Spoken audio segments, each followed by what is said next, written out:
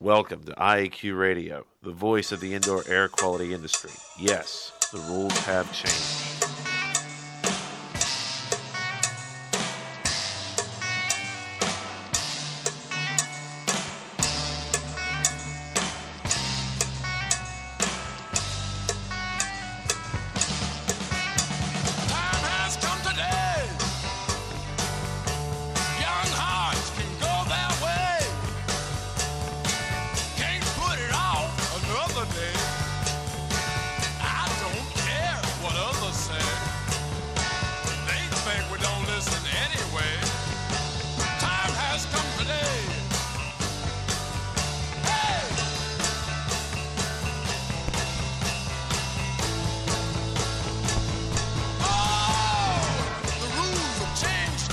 Yes, the rules have changed.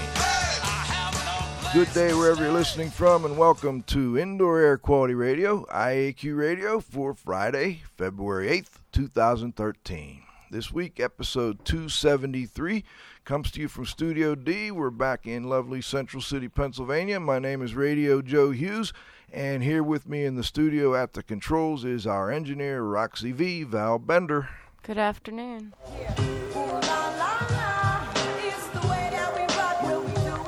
And joining us from Studio C, back in McKees Rocks, is the Z-Man, Cliff Zlotnick. Hey, Joe, good to be back and good to be on the air with you again. Always a pleasure, Cliff. We'll have our technical director join us at the close of the show, Dr. Dietrich Weil. Today's segments, we're going to have an interview with Dan Coughlin. He's an author and executive coach. Looking forward to talking a little bit about business, executive business decisions and making your business move forward, especially in these difficult economic times. Before we get started, let's thank our marquee sponsors. Indoor Environment Connections, the newspaper for the IAQ industry. Subscriptions and advertising information are available at ieconnections.com.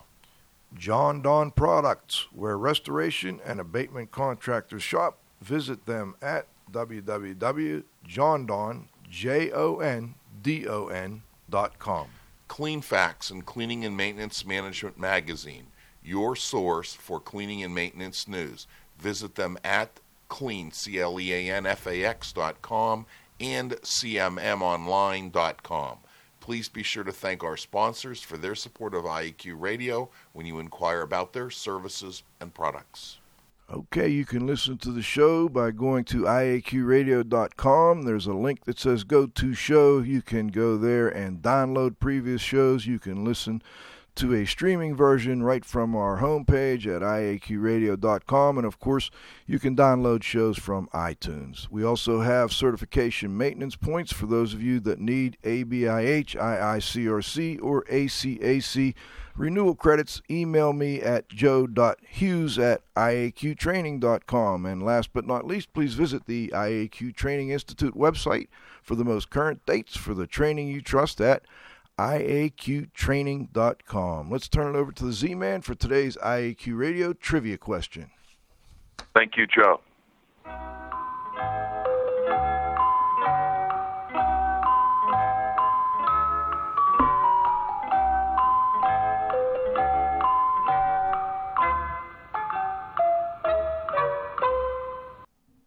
Win a cool prize by outcompeting fellow IAQ Radio listeners and being the first person to correctly answer the IAQ Radio trivia question each week.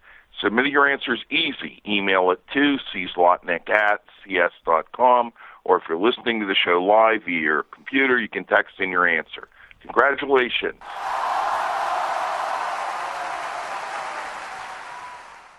To John Lapotaire, MicroShield Environmental Services, Winter Springs, Florida, for winning a hotly contested online battle and being the first person to correctly answer last week's trivia question.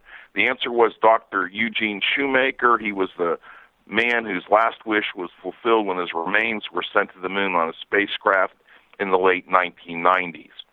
The IAQ Radio trivia question for Friday, February 8th, 2013, has been sponsored by Triska, the Tri-State Restorers and Specialty Cleaners Association, who have been serving the needs of and advocating for their members for over 30 years.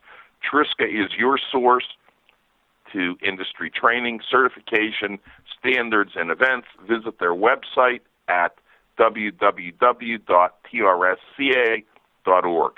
Now for today's trivia question. From 1934 through the 1970s, name the American automotive engine design that dominated American open-wheel racing, winning the Indianapolis 500 race 27 times and still being popular among vintage sprint and midget car racers today. Back to you, Joe. Okay, today's guest is Dan Coughlin. Dan is an author and executive coach, and from Maui to Budapest, he has worked with senior-level executives and business owners to help improve their impact as business leaders on branding, innovation, and execution. His long list of clients include well-known names like Remax, Shell, Anheuser-Busch, InBev, Marriott, McDonald's, Coca-Cola, GE, Toyota, and his hometown St. Louis Cardinals, plus more than 200 other organizations. As an executive coach, Dan has invested over 3,000 hours on site in more than 30 industries, working with more than 170 executives to bring their key business outcomes. He is the author of 3 books, Beat Yesterday, The Management 500, and Find a Way to Win. He has been quoted in USA Today, Investors Business Daily, the Journal of American Management Association, and his articles have been published in more than 100 trade association publications. Dan lives in St. Louis, Missouri, where he comes to us today from his hometown in St. Louis with his wife Barb and their children Sarah and Ben. Please join me in welcoming Dan to the show.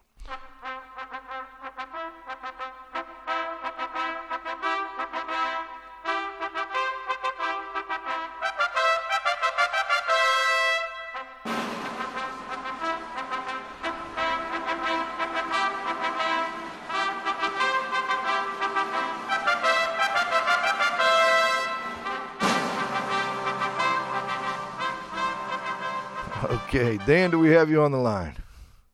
Yes. Well, Looking forward to this conversation, Joe. Well, thanks for joining us. We appreciate it. We know you're a busy author and executive coach. It's great to have you. You deal a lot with leaders and leadership. I guess my first question, Dan, is are leaders either born or are they made? I would say definitely made. I think that if you study any famous leader or anybody that you know personally that's an effective leader, I think that you can trace back and find out how you can see it where they develop their ability to influence other people. So I would say that a great leader is really made over time, because leadership really is a skill. I don't think it's an inherent trait at all. And to me, what leadership means is influencing how other people think so they make decisions that improve results. And so that ability to influence other people is really a skill that's developed over time. I've been thinking about this a lot. I've been seeing lately General David Petraeus has been on a lot, promoting a new book, and obviously he left under a little bit of difficult circumstances. But in thinking about it just now while you were talking, I'm thinking, well, he went to West Point. That's where they train leaders, and I guess that, there is a process for training leaders. Would you agree? Well, there's a lot of ways to develop leaders. West Point has their style, but I imagine there were people in David Petraeus' life, I don't know for a fact, but I would imagine there were people in his life that helped to develop some of his leadership skills over the years, and his style, West Point was probably one of them. But, there is a process. Well, there is a process that people can go through, but there are a lot of ways that leaders develop over their lifetime. Okay, well, let's talk a little bit about that. Can you tell us about the 4 critical leadership questions? So what are they, and how can a business owner use those, the important questions? Yeah, I have worked directly with about 170 executives, business owners, senior executives, senior directors in Fortune 500 companies, business owners, small businesses, medium-sized businesses. And then I've studied leaders for most of the last 20 years. What I found is that leaders generally answer 4 questions. It may not be quite as formal as the way I'm going to lay this out here, but these are the 4 questions I have found that people answer. Question number 1 is, what is the most important outcome that you want to improve in your organization? Now, your organization could be a country, it could be a company, it could be a business. But what's the most important outcome that you want to improve? I think the first step of being an effective business leader is prioritization. If a business owner is trying to improve too many outcomes at the same time, they end up diluting their impact on all of them. Then the second question is, who do you need to influence in order to improve that outcome? So make a list of the people that you need to actually influence who are going to have the greatest impact on that outcome. Now, it could be individual names, or it could be types of people that you need to influence, certain types of suppliers, certain types of customers that you need to influence. So make a list of who you need to influence to improve that outcome. Then the third question is, how do you want those people to think before they make a decision? So what are the 3 or 4 steps that you want them to think through before they make a decision? Or what are the 3 or 4 items you want them to think about before they make a decision? And then the last question is, and this is really the art of leadership, what are you going to do to actually influence how they think? So specifically, what are you going to do to influence each of those different individuals that you wrote down the names of? And then, you and I could talk right now about a whole variety of ways to influence how people think. I'll just give you a couple right off the top here. One is the example. If you want people to behave and think through certain things before they make a decision, how can you demonstrate that example in your own behaviors and your own thought processes before you make a decision? And then another one would be the teacher. Could you explain an idea, break it down, and make it easier for the other person to understand? So there's a whole variety of ways that you can influence how people think. But those are the 4 big questions. What's the outcome you want to improve? Who do you need to influence? How do you want them to think? And then what are you going to do to influence how they think? Dan, you deal a lot with big companies, and I don't know, my first thought, I have a small company, my first thought, most important outcome you want to improve. Well, we all want to make more money. Does that come up a lot of times? Well, of course, yeah, definitely. Improving profits, improving revenues, improving the bottom line. Those are all important topics that people will want to talk about. And then the next question I would ask is, okay, if you want to improve profits in your business, who are the key people that you need to influence in order to improve those profits? And that could be your customers, it could be potential customers, it could be your employees, etc. Am I getting this right? Yeah, I mean, it could be those folks. It could also be key people in a geographic area that could influence your potential customers. So, for example, if you owned a car dealership, if there was a key individual in a community that you could influence, that person might then influence other people in that community, that might be a person on your list. Okay. Maybe an association. We work a lot with associations, association management companies, association leaders. So I'm thinking along those lines. All right, then I got number 3. How do you want those people to think about, I guess my writing is not as good as I want. Let's go back through number 3. How do you want them to think about making a decision? Is that right? Yeah. So what steps do you want them to think through? So if you're dealing with an association leader and you want them to make a decision about hiring yourself, perhaps, or your company, mm-hmm. So what are I don't know the exact details of your situation, but what are the steps that you want that person to think through before they make a decision? Okay. So what either steps or key items that you would like them to think about before they make a decision? So, if we want to talk about your situation, what is it that they would be hiring, or what product or service would they be buying? Well, let's say management or program development, developing training courses. Okay, so what steps do you want the decision maker at the association to think through before they make a decision on hiring a person to put together a training program? Okay, I think I got it. We don't want to go too much into that one, but I don't want to use my own time, although I love doing this with the guests because it's great to have that ability to meet with them. So I get to that, and then I think, okay, what will I do, I guess, or my staff do to influence how they think about that process? Right. Right, exactly. Okay. So, for example, you might tell a story about someone who rushed to buy something based just on emotion, just based purely on, boy, I really connected well with that person. I thought that person was great, and I ended up with a really poor program for my association meeting. And then you could say to them, the point of that story is that even though you have a great connection with the person, is that really the most important factor before you hire somebody to put together a training program? So you're influencing them to think about what should be important to a person who's hiring somebody who's going to put together a training program. Well, you want to think about the impact on the audience. You want to think about the impact on the outcome for the association. So it's not just about a personal connection with the trainer. It's more important to think through the actual impact for their association. So you could tell a story that could influence how they think. You could be the teacher and break it down. Let's talk about what's important for this association and break it down into what's the first most important thing of a good meeting? What's the second most important thing of a good training session? What's the third most important thing? So now you're breaking it down for them to think through. Then when they start to make a decision, now you're in a position to say, these are the things that we could really deliver for you. I like that, Dan. Cliff, I'm sorry I got all tied up there and didn't let you get back in. No problem. I can catch up.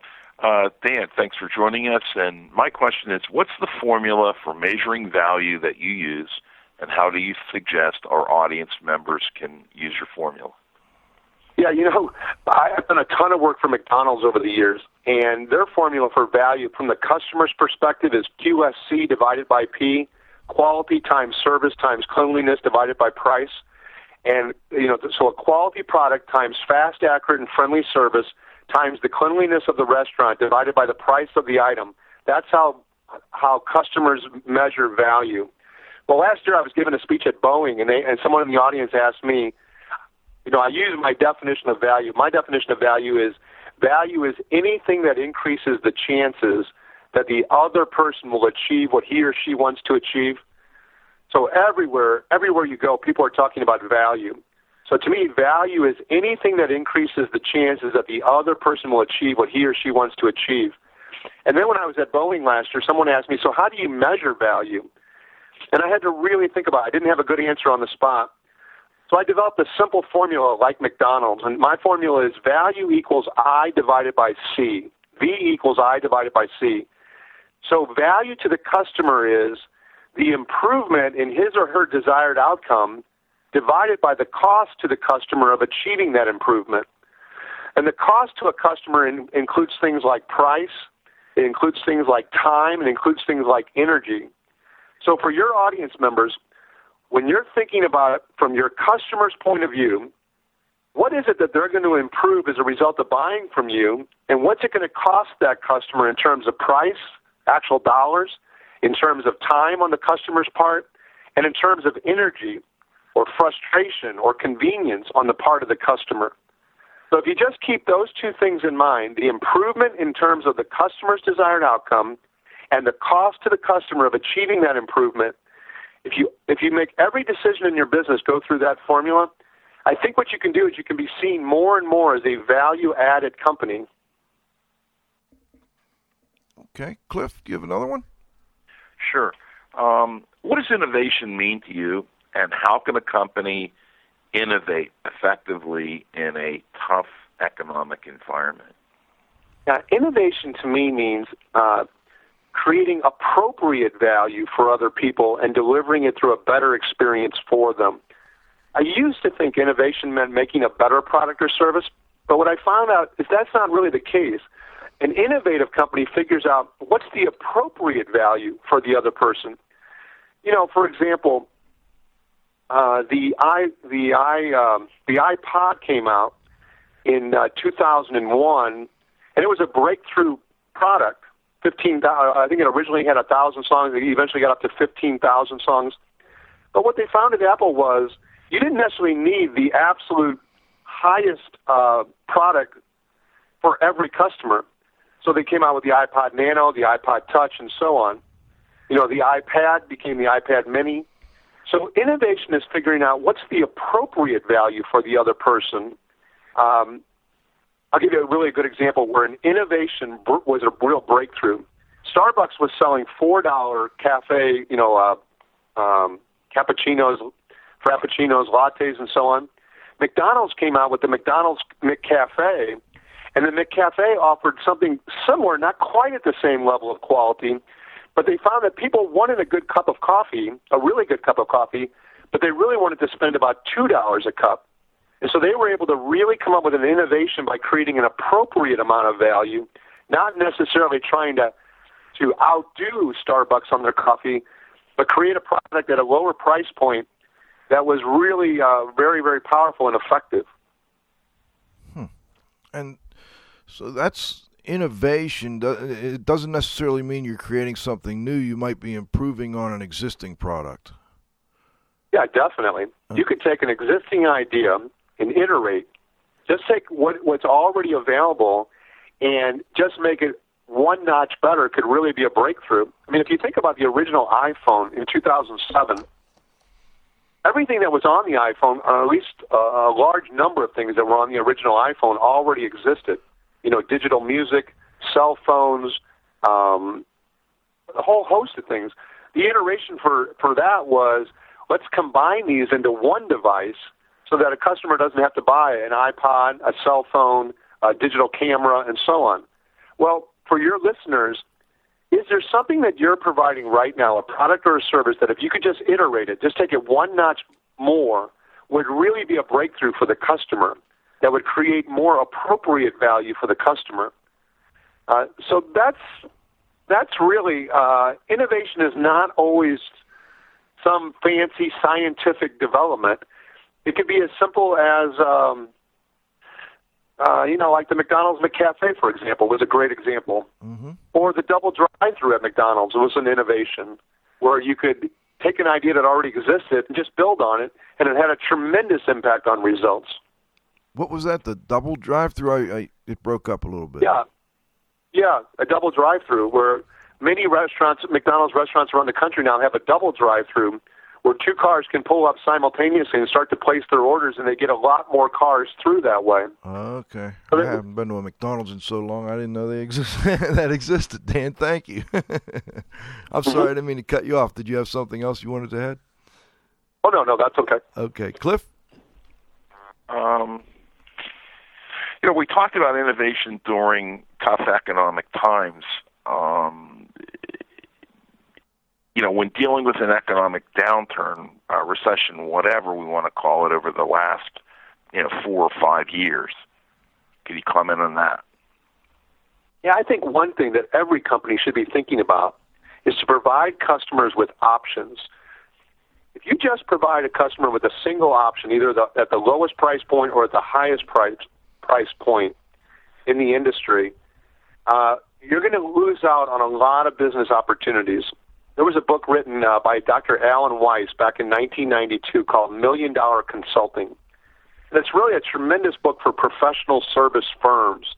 But he made the point that if you give a customer a single option of this product, yes or no, you've really put them into a corner. They have to either choose yes or they have to choose no to that product. And then if they choose no, then they have to leave. He said it would be much more effective to give people a choice of yeses. So giving people solutions to help them achieve what they want to achieve at different price points, because some people just naturally want the highest price point. They want the absolute best product available. Some people just absolutely want the lowest price point available with the very, very minimum enough to be able to achieve what they want to achieve. And then some people will always go for the middle option. If you say to somebody, would you like fries? And then you say, would you like small, medium, or large? Some people, without even seeing the bag of fries, will choose small, medium, or large just because of the way that they're wired. So I would say in tough economic times, it's very important to always give customers a choice of yeses to choose from rather than just give them one option, one product or one service at one price point. I like that, Dan. That really hits home. we've been working on that here with our training programs because we need to expand our ability to say yes. So if you can't attend a 3-day course in person, then maybe you could take a correspondence course, or maybe you could take a web-based course, or maybe you could do a set webinar. You know what I mean? That, to me, is something that we need to work on, and we are. So I appreciate you emphasizing that. Now, I noticed somewhere, and I can't remember where this question came from, and maybe you kind of covered it already, but I don't know if the wording is different. What effect do parameters have on innovation? What do we mean by parameters, first of all? Well, this question could really be applied to the whole country, our whole country. But when people have parameters, when you're in a tough economic situation and the money is not flowing, banks are not giving out loans as much as they were before back in 2005, 2006. So now people have to deal with very strict financial parameters. Or let's say you have a very strict time parameter. Well, that actually can increase innovation because now you're forced to really think about, with our limited resources, what can we do right now to create more appropriate value for our customers? So anyone listening to this interview, with the parameters that you have to deal with within your business, keep those in mind because those are actually healthy. Those actually force people to get more focused. Within those parameters, what can you do that would create more appropriate value for your customers? One of the challenges I think we face as a country is when you have unlimited budgets and you can always increase the deficit, it doesn't really force people to come up with more innovative solutions because we can always think, well, we can just outspend the problem. But if we really had a tight, fixed budget, it would force, on a national level, it would force people to make decisions on how we can create more appropriate value for people. And I don't know what would come out of that on national health care, for example, or education. But it would be, I personally think it would be much more powerful if we had a fixed parameter to operate within, which is really what small business owners have. You don't have an unlimited amount of money, especially in these kind of times. And so within that parameter, what can you do with your existing products and services or develop a new product or service that would create more appropriate value for your customers? And let me go back to our earlier discussion, the most important outcome you want to improve. So could I say, all right, my most important outcome is I want to expand my menu of services, and I want to do it within this parameter of my financial constraints and my current existing staff, et cetera, and then kind of work back down through the questions you went through earlier? Well, what I would suggest is the first question. If I was actually working with you as an outside coach on that, I would say, if you expand your menu of services and products, what's the outcome you're hoping to improve? Mm-hmm. Are you hoping to diversify your customer base? Are you hoping to get further and deeper into a given customer? Are you hoping to open up new markets, new types of customers that you would work with as a result of offering? So what's the desired outcome of having a wider menu base of service offerings? All right, well, let's go back to another thing you brought up. My desired outcome is to give people more opportunity to say yes. Existing people that call in. So now I have to go to the next step. What do you need to influence? What do you need to do to influence? Who do you need to influence? To impact that outcome. Right. So I would start with the desired outcome. So if the desired outcome, well, even if you could say that your desired outcome is to be able to offer people more choices of yeses, is it your current customer base, or are you going after a new type of customer? Current. So current. Okay, so current. So what you want to do is you want to grow your business with your existing customer base, and so then I would suggest to you who are those individuals. So let's say you came up with 10 people, and now how is it that you want them to think before they make a decision? So then I would suggest that maybe what you could do is use the questioner approach or the facilitator approach to influence how they think. So maybe you come up with 3 or 4 questions that you're going to ask these people that are your current customers. For example, you might ask, in your training today, what happens as a result of a training session the way you're doing it today? And they might say something like, well, people come all excited. They're all excited at the end of the training session, but it doesn't really impact their behaviors 2 weeks later. So what I need is some way to reinforce what they learn in a training session. So now you're causing them to think about the importance of follow-up and reinforcement.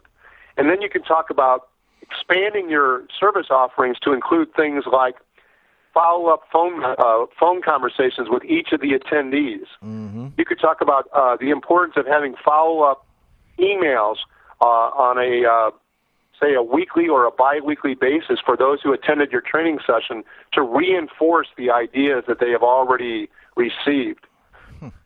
I like that. You want to influence them to think about the importance of not a training session, but what they really want is they really want behavior changes in their companies.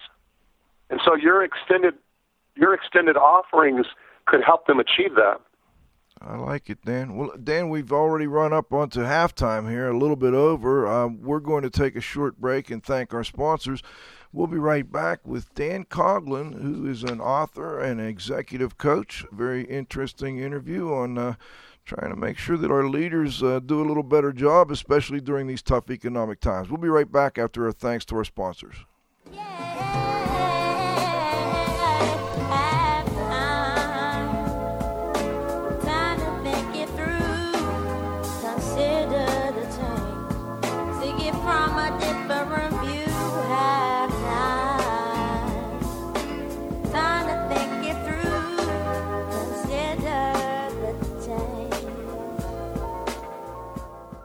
Thanks to our association sponsors, the National Air Duct Cleaners Association, NADCA, is the leading authority for information on HVAC inspection, cleaning, and restoration.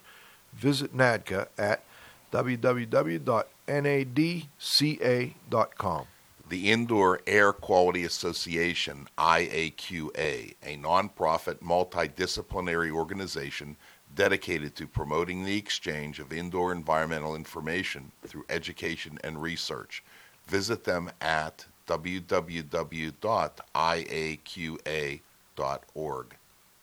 And thanks to our advertisers, Gray Wolf Sensing Solutions, who use advanced sensor software technology and embedded computers to provide superior environmental test instrumentation. Visit them at wolfsense.com. Legends Environmental Insurance Services, the experts in insurance for environmental consultants and contractors for over 20 years. Learn about them at legends-enviro.com. And, of course, our marquee sponsors. Indoor Environment Connections, the newspaper for the IAQ industry. Subscriptions and advertising information are available at ieconnections.com. John Don Products, where restoration and abatement contractors shop. Visit them at www.jondon.com. Clean Facts and Cleaning and Maintenance Management Magazine, your source for cleaning and maintenance news. Visit them at cleanfax.com and cmmonline.com. Please be sure to thank our sponsors for their support of IAQ Radio when you inquire about their services and products. All right, we're back for the second half of our interview with Dan Coughlin. We're talking about a little bit about business and leadership issues, and we went over some of the leadership questions, the 4 critical leadership questions. We went through the formula for measuring value and talked quite a bit about innovation. For the second half here, Dan, I'd like to start out with a discussion of branding a little bit. What do you see as like the 3 most important factors in a business brand, and how can an organization strengthen their brand? Well, I think there are 3 things. When you think about any brand, you think about the value that the company delivers, you think about who they deliver the value to, and you think about how they deliver that value. So, for example, Disney World. The value is family memories, great times, lots of smiles. How do they deliver that value? In multiple ways, rides, a whole host of ways that they deliver the value. And who do they deliver that value to? They're primarily focused on families. and family members, and so the whole family together. So when you think about your brand, or anybody who's listening to this interview, when you think about your brand, think about those three questions. What's the value that you're known for delivering? How do you deliver that value? And who do you deliver that value to? Then, to strengthen your brand, what I suggest you do is conduct a brand audit. Make a list of all the activities in your organization, everything that everybody does. Just make a list of everything that happens in your business. And then go through your list of all those activities and ask yourself, of all these activities, which ones have the greatest impact on strengthening our brand? What is it we're actually doing that really connects to the value that we're known for delivering, the way that we deliver that value, and the people that we deliver that value to? And if you do that, if you rank all the activities in your business, I think what you're going to start to find is that some activities really are not strengthening your brand at all. And those are the ones that I encourage people to let go of. Focus your attention on those things that will really have the greatest impact on strengthening the value that you want to be known for delivering, the way you deliver it, and the people that you want to be known for delivering it to. Don't allow yourself to go off on tangents, but stay focused. Now, here's a little simpler exercise, a subversion of what I just said, and I call it the 1-3-6 exercise. The 1-3-6 exercise is, so what is the value that you want to be known for delivering as an organization? What three things can you personally do that would have the greatest positive impact on improving that value that you want to be known for delivering? And then what 6 things do you personally need to stop doing so you have the time and the energy to do those 3 things that would really matter the most? Now, those 3 questions, the 1-3-6 exercise, I have found it really challenge people, especially the last question about what are you going to stop doing, because it really forces people to say, okay, I got to give up this in order to really focus on the few things that would really help our brand the most. So that's one suggestion on strengthening a brand. The other thought I have for you is sometimes people get to a point where they feel they have to reinvent their brand. So I want to make a couple quick comments on reinventing your brand. Okay. If you want to reinvent your brand as a business, you can do it by changing any one of those 3 answers. In other words, the value that you're known for delivering, the way you deliver value, or the people that you deliver value to. If you change your answer to any of those 3 and go in a different direction for any 1, 2, or all 3 of those answers, you will change your brand. You will reinvent your business. The challenge is, if you get addicted to reinventing your business too often, you're going to dilute your brand altogether, and people are going to have no idea what you stand for, and that will really, really hurt your business. So reinvention might be a really important, powerful profit generator, but you also have to be careful that you don't do it too often. You know, Dan, a lot of our listeners are in the disaster restoration business, and I just want to throw out an example, and maybe you could comment on it. There is one large franchise nationally that ServPro that has a commercial that just about everybody has seen somewhere along the way, and basically the tagline is like it never even happened or something along those ways. So somebody has a disaster, ServPro comes in, cleans it up, and it's like it never even happened. And a lot of our listeners do that type of work. They're not necessarily ServPros, but they do the exact same thing. What is the brand there, or the value, I guess? And can you kind of walk us through real quick the how to determine what your value is on that? Well, I mean, their tagline that it never really happened, or like it never really happened. If everything they do in their business is about restoring something back to where it was before the disaster happened, that would support the brand. And then the audience that they're targeting, whether it's homeowners or business owners or businesses or commercial areas, as long as they reinforce with their marketing, when their restoration people show up on site, when they answer the phone, when they talk with people in their communities, if everything goes back to this idea of, we make things as though it never happened, we make bad things go away as though they never happened, that would reinforce the brand. But let's say they started to offer another service or another product that was totally unrelated to that, it could dilute their brand. Mm-hmm. Now, if one of your business listeners is not ServPro but someone else, and they want to develop a brand, let's say they want to develop a brand where they something like, we are there for you in times of need. So that might be a different way to be known. So everything that they do, from the time the restoration people show up at a home, a damaged home or a damaged business, a commercial building, is all about that tagline, that concept. Then that will strengthen it. So we are there for you in times of need. So now when something goes wrong, they're thinking about, we are in a time of need right now. We should call this company. Every great brand sticks out in someone's mind for a certain reason. Apple to me is about simplicity.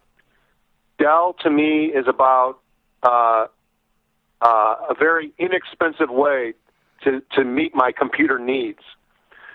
Starbucks to me is a treat. McDonald's McCafe is a what would you call it? A reasonable choice. Mm-hmm. Mm-hmm. So whatever you want your business to be known for, whatever value you want to be known for, you want to reinforce that in every way that you can. So like in the restoration business, I've actually been to a person's home with a restoration company, and what I thought about was almost like a doctor at a bedside talking to a patient. The way that the restoration person, who was an expert on restoring the home, talked to the homeowner with such caring, such patience, it really reminded me of a doctor at a bedside of a patient and a family and talking through this very difficult situation. And so maybe that's the value that you want to be known for. We are there for you in a really caring way. Okay. Now, so those three questions, I do think, though, really should be at the forefront of anybody who wants to build a very clear brand. What's the value you want to be known for delivering? How are you going to deliver that value? And who are you going to deliver that value to? Cliff, do you have a follow-up on that? Because Val has the next one, if you don't mind. No, go ahead. All right, Val? Yeah. Can you comment on the space we occupy in the customer's mind? Yeah, every customer for every product, like for example, if I said to you, reasonable cup of coffee, people out there will have one or two slots in their mind or whatever that would be. If I said a good quality TV, customers will have in their mind one or two slots in their mind on what they would consider to be a good quality TV. If their house was damaged, they have one or two slots in their mind on where they would call. For some people, it might just be the Yellow Pages. Some people might actually have a company in mind. That would be a great brand. What you want to do, what every company wants to do, is you want to be in one of those two slots in the person's mind. Because if you're the number 3 choice or the number 4 choice, you're not going to be in the customer's mind. They're not going to think of you at all. So that's really, really important, that whatever category you want to be known for, that you're actually in those two slots. That they're either thinking of you or they're thinking of one other option. But if you are the third option, then you're not going to get called on. So that's why it's so important, this whole idea of branding, is to really know the category that you want to be known for. Like you were talking about ServPro, and the slot they want to be known for is, we want to be known if you ever have a disaster to as though it never happened.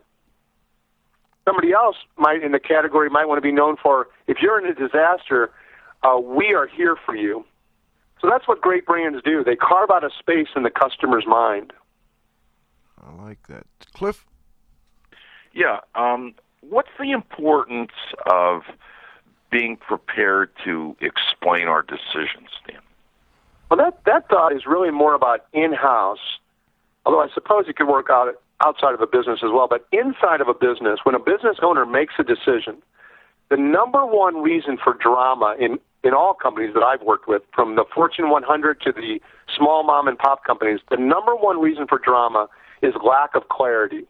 And it's usually lack of clarity over roles, responsibilities, or rationale.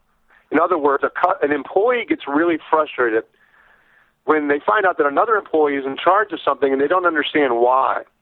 Or the boss gets frustrated with an employee because something didn't get done, and the employee says, I didn't know that was part of my responsibility. So it's really, really important to clarify who's responsible for what and why you decided to do that. Because people's feelings get hurt. Why did this new person get this responsibility and I didn't? Or why did this senior person get it and I didn't get a chance to do it? So if you're a business owner and you want to reduce the drama in your organization, I think it's really important that you clarify who's responsible for what and why you've made that decision. That's a great point, Dan. And that's one of the hard things to do for business owners and for managers is you make a decision and it's like, look, it's sort of like parents, Why do I have to go to bed? Because I said so. They don't want to explain it to the kid. And a lot of times business owners don't want to explain to their employees. And I know, I feel the same way. Well, look, I made this decision. You think, well, that should be obvious to everyone why. But I think explaining it is important. And even though it might be something that is difficult at times for you to do, you've got to do it. I'm glad you brought that up. Let's go into a little bit about success, okay? What percentage of success is execution, Dan? I think really if you could have kind of like a 30,000-foot view of all the businesses that I've worked with over the years, from Toyota to McDonald's to medium-sized businesses to very small family-owned businesses, I think the common denominators in every successful business are execution, innovation, and branding. And so execution is really everybody knowing who's going to do what, when, and why that's going to happen. When you really have a clear understanding of who's responsible for what and when it needs to happen and why that's going to happen, and then those people in those roles are able to execute, are able to get those things done efficiently, on time, that's tremendously important. Innovation is, as I said, creating appropriate value for your customers. No matter how well a company executes, if they're not innovating, if they're not figuring out what would be more appropriate value for customers or potential customers, they're going to stymie their business growth. And then branding is tremendously important. If you're not one of the two slots in the person's mind for the category you want to be known for, then you're just not going to be called upon very often. So I really think execution represents 1/3 of a company's success, but those other two factors are very, very important as well. Cliff, did you have a follow-up on that? How would I know if I would benefit from a business coach? I've read books, I've gone to seminars, and I think like many people, I tend to start every year going on a diet and then just have a tendency not to follow through. So could you comment on that? Well, here's been my experience over the years. I've coached about 170 people now, wide range of people, very, very wide range of industries. What I look for, and maybe this would be of value for, if somebody is looking for a coach, what I find has been successful is three things. Is the person already a strong performer? If the person is really a weak performer, having an outside coach is not going to help that person become a strong performer. So are they already doing a good job in what they're doing? Does the person really want to improve? Are they really wanting to become more effective in some aspect, either leadership or management or time management or innovation or branding or whatever it might be? So is the person a strong performer? Are they open to really improving? And then the third one is really important. Are they truly open to working with an outside person? Now, some people just aren't. They really come to they get very frustrated talking with an outside person because they feel, I have the answers, I know better than they do, and I'm really wasting my time talking to an outside person. So if those three things are in place, if they really are strong right now, if they really want to improve, and if they're really open to working with an outside person, then they might be in a position where a business coach could really be of value to that person. Thanks. Dan, that made me think about something. A lot of people in our industry, we have, we deal with people who do indoor environmental quality investigations. We do contracting work, where they're cleaning asbestos or lead paint or disaster restoration people. We have a lot of people who are consultants who go in and look at buildings. And a lot of times these are smaller companies, but what I'm getting at is a lot of times the people who have these businesses end up passing them down to a family member. And I'm looking at those three questions, and I'm thinking, okay, this family member is probably not a strong performer in some cases, all right? Not always, but in many cases. Now, they may want to improve, and they may well be open to having an outside person. So if one of those three answers is no, and it's the one about strong performer, is there another way they should go, or would you just say maybe they ought to just not try and do this? Well, when you say a person is not a strong performer, there's usually one of two reasons. Either the person technically doesn't know what to do, so they need training on the technical aspect of whatever their job is, or they lack in motivation. They don't see the rationale behind becoming a strong performer. If it's a technical issue, then training on whatever the technical aspect of their job is to become better at that. If it's a motivation issue, then I would suggest that in your scenario, that the parent talk with the child, which is really an adult child, obviously, but just say, why is this job important to you? Why is this type of work what you want to do? I mean, sometimes within family-owned businesses, you may come to a conclusion that the person really doesn't want to be in that job. They don't really want to be in the family business. They really would love to go do something else. Well, no matter, no outside business coach is going to get that person to love that work. So some degree of honesty within the family dynamic about whether or not that person really wants to be there. If after that conversation the person really does want to be there and says, you know what, I really have thought about my future, I really do want to be in this business, and I really am willing to learn the technical issues, then if they were to become a stronger performer, then at that point in time, which now we're talking about several months, then having an outside coach might be of value. But to bring in an outside coach for a poor-performing family member probably is not going to be the first thing that I would recommend, for sure not myself. Gotcha. And I think that's important then, and I think it's commendable that you would just tell them, look, you don't want to pay me good money to come in there because I really can't help with this situation. So, or a business coach in general can't really help. So I think that's very commendable, and I appreciate your honesty with that particular topic and answer. Let's go, Cliff. You want to go to the roundup, or is there one more you wanted to do before we do that? I just have one more question, so I can do it now or roundup, whatever works for you. Let's go to the roundup real quick. We'll get Dr. Wow on. I'm sure he'll have a quick comment, and then we'll take it from there. Move 'em on, hit 'em up, move 'em on, hit 'em up, rawhide. Cut 'em out, ride 'em in, let 'em out, cut 'em out, ride 'em in, rawhide.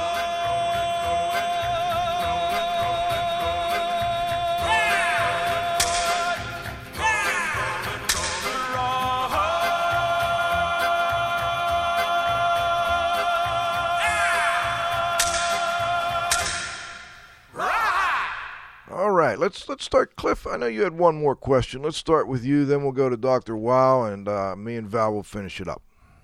Yeah, well, I noticed on your website, Dan, that you've written 3 business books. One's a fiction book, one's related to auto racing, and one's related to soccer.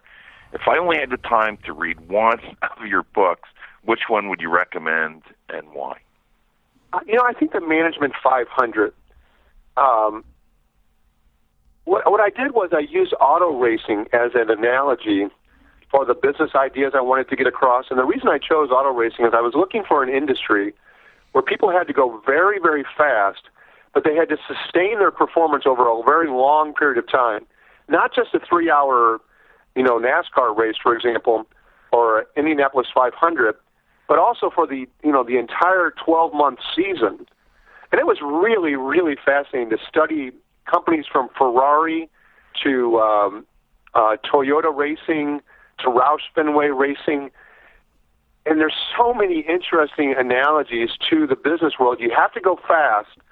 You got to move fast, but you have to sustain excellence over a long period of time. So I would recommend the Management 500, which you can get at, Amazon.com, BarnesandNoble.com, or wherever you'd like to order it from.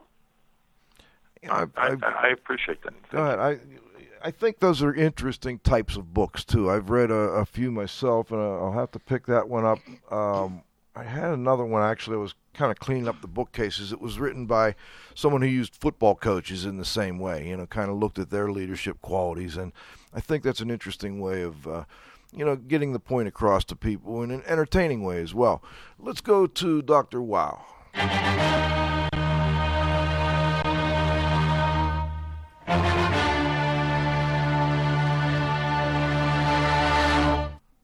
Good day, Dieter. Do we have you? Absolutely. I'm here. I listened very carefully. And thank you, Dan, for a bunch of very, very good suggestions. And I'm the technical director. I'm an engineer. And one of the things that I was lacking my whole life, and I'm not proud of it, but I'm not ashamed of it, I am not a good manager. And I took charm courses with Peter Drucker, or as he is known in Germany and Austria, Peter Drucker, and tried to learn those things. I'm just not very good at it. I'm also not very good as a defender in soccer, and I was very good on the right wing. And I tried. But I think you made a couple of wonderful points. First of all, it's the lack of clarity or clarifying your point. If you don't have that, we have pretty good coffee, well, that's not going to make it. Absolutely not. The other thing is, there is in everybody's brain is somewhere an available space, and you got to go there, write it up. We make just a nice, cute little car that you may like. That is not good. The other thing is also, you got to get to the point, and you got to get to the point early. And I see that every time I go to the internet. I looked at something this morning. I don't even know what it was, and it doesn't matter. I got 17,000 hits. Well, if it's not on the first page, I am not going to go to 15,963. Forget it. Yep. You got to be right there, make your point, and be specific. The other thing that I learned from experience is the value of an outside person. I worked for a huge company, worldwide company, many, many years ago. By the way, once in a while we pollute the air in St. Louis. And I worked for them, and I was really starting, oh, good God, this is 35, almost 40 years ago. I was starting the Occupational Safety and Health Program at a time when no plant manager, nobody who was interested in money was interested in health and safety. So I was preaching left and right, and I said, that is how he comes with the same story and so on. I finally hired a former professor of mine who came in, and he was a famous guy, Mort Korn. He was the Assistant Secretary of Labor, the Director of OSHA, and I said, Mort, you got to come over here. Mort gave he is an outstanding speaker, by the way, gave a beautiful talk, exactly what I had been preaching for 2 years. People walked out of there and said, wow, was that guy good? Now I get it. I don't look at myself as a lousy teacher, but it was just there. Hey, there is an outside person and so on. The other thing that I learned in my life, when you are an outside person, you sometimes look at things that the plant manager, that the foreman never ever looked at, because we have done it this way all along. They don't look at. And I said, why the hell do you do it like this? Oh, well, that's how we did it. I said, why don't you do it like that? Man, he said, that's a good idea. I was an outside person. I looked at a situation with completely different eyes. And that is what Dan is doing when he goes to his clients. They said, look, fellows, you are blindfolded. You have shades on. You got to do it this way and that way. And I think we all can learn from that. Did we get the answer to the trivia question? We Yes. did. Yep. Is that Cosworth? Is it which one? Cosworth? No, actually Offenhauser. Offenhauser, yeah. Midget car racing. Dieter, thanks as always. Good German name, the office, yep. Dieter, as always, great insight. We appreciate you joining us. And before we do go, though, Val, I know you have Val gets the last question all the time, Dan. Yeah, Dan, if you could just provide your contact info and also a website. And then we also like to give the guests the last word, so any final comments that you'd like to add? Well, my website is thecoghlancompany.com. So my last name is Coughlin, and company is spelled all the way out. So it's thecoghlancompany.com. Last word? My last word would be ready for your moments. Every day in every business that I've ever been in, there's always moments. A few moments each day where you can really step into that moment and really make an impact as a business leader. Could be listening to somebody, could be an email that you write, could be a voicemail that you leave, it could be a customer conversation. But there are moments in the day, and just be careful that you don't just go through the day and let those moments slide by, but really look for those moments and then step into them as a leader and really influence how other people think, whether your employees or your customers or potential customers. So that would be really my last thought for the group. Dan, that's a great thought, and it makes me again realize that this is why we do this show, and this is why we bring people like you on. It really helps. It helps us. It helps our listeners, and I think it's a great service, and we really appreciate having you, Dan Coughlin, author and executive coach at the CoughlonCompany.com. That's COUGHLIN. Thank you for joining us this week on IAQ Radio, Dan. Thank you very much, Joe. I appreciate it. All right. This is Radio Joe Hughes saying thanks to our guest this week, Dan Coughlin. Great job. I also want to thank my co-host, the Z-Man, Cliff. Another good one. Joe, I enjoyed it. Very much so. Of course, our engineer, Roxy V, Val Bender. Good sure, job. Thanks, Joe. Not one glitch today. It was beautiful. You've been on a roll here for the last 3 or 4 weeks. It's not you. It's sometimes not you, but the good stuff. The computer sometimes. Yeah. Anyway, I also want to thank our technical director, Dr. Dietrich Wow, as always, for his insightful comments. Please come back and join us next Friday. Growing group of loyal listeners, thanks for being here again this week. We'll see you next Friday at noon for the next broadcast of IAQ Radio. People get ready, there's a train coming. You don't need no baggage, you just get on board. All you need is faith to hear the diesel coming. You don't need no ticket, you just thank the Lord. Yeah.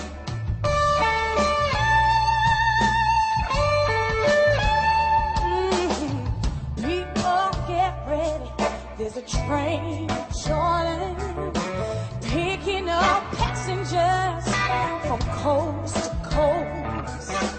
Faith is the key, open the doors and board them.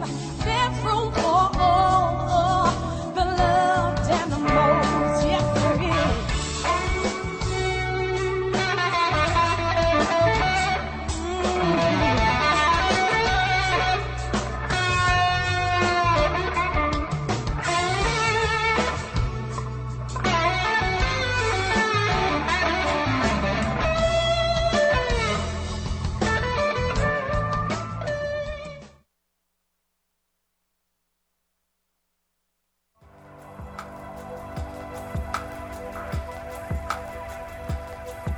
This has been another IAQ Radio production.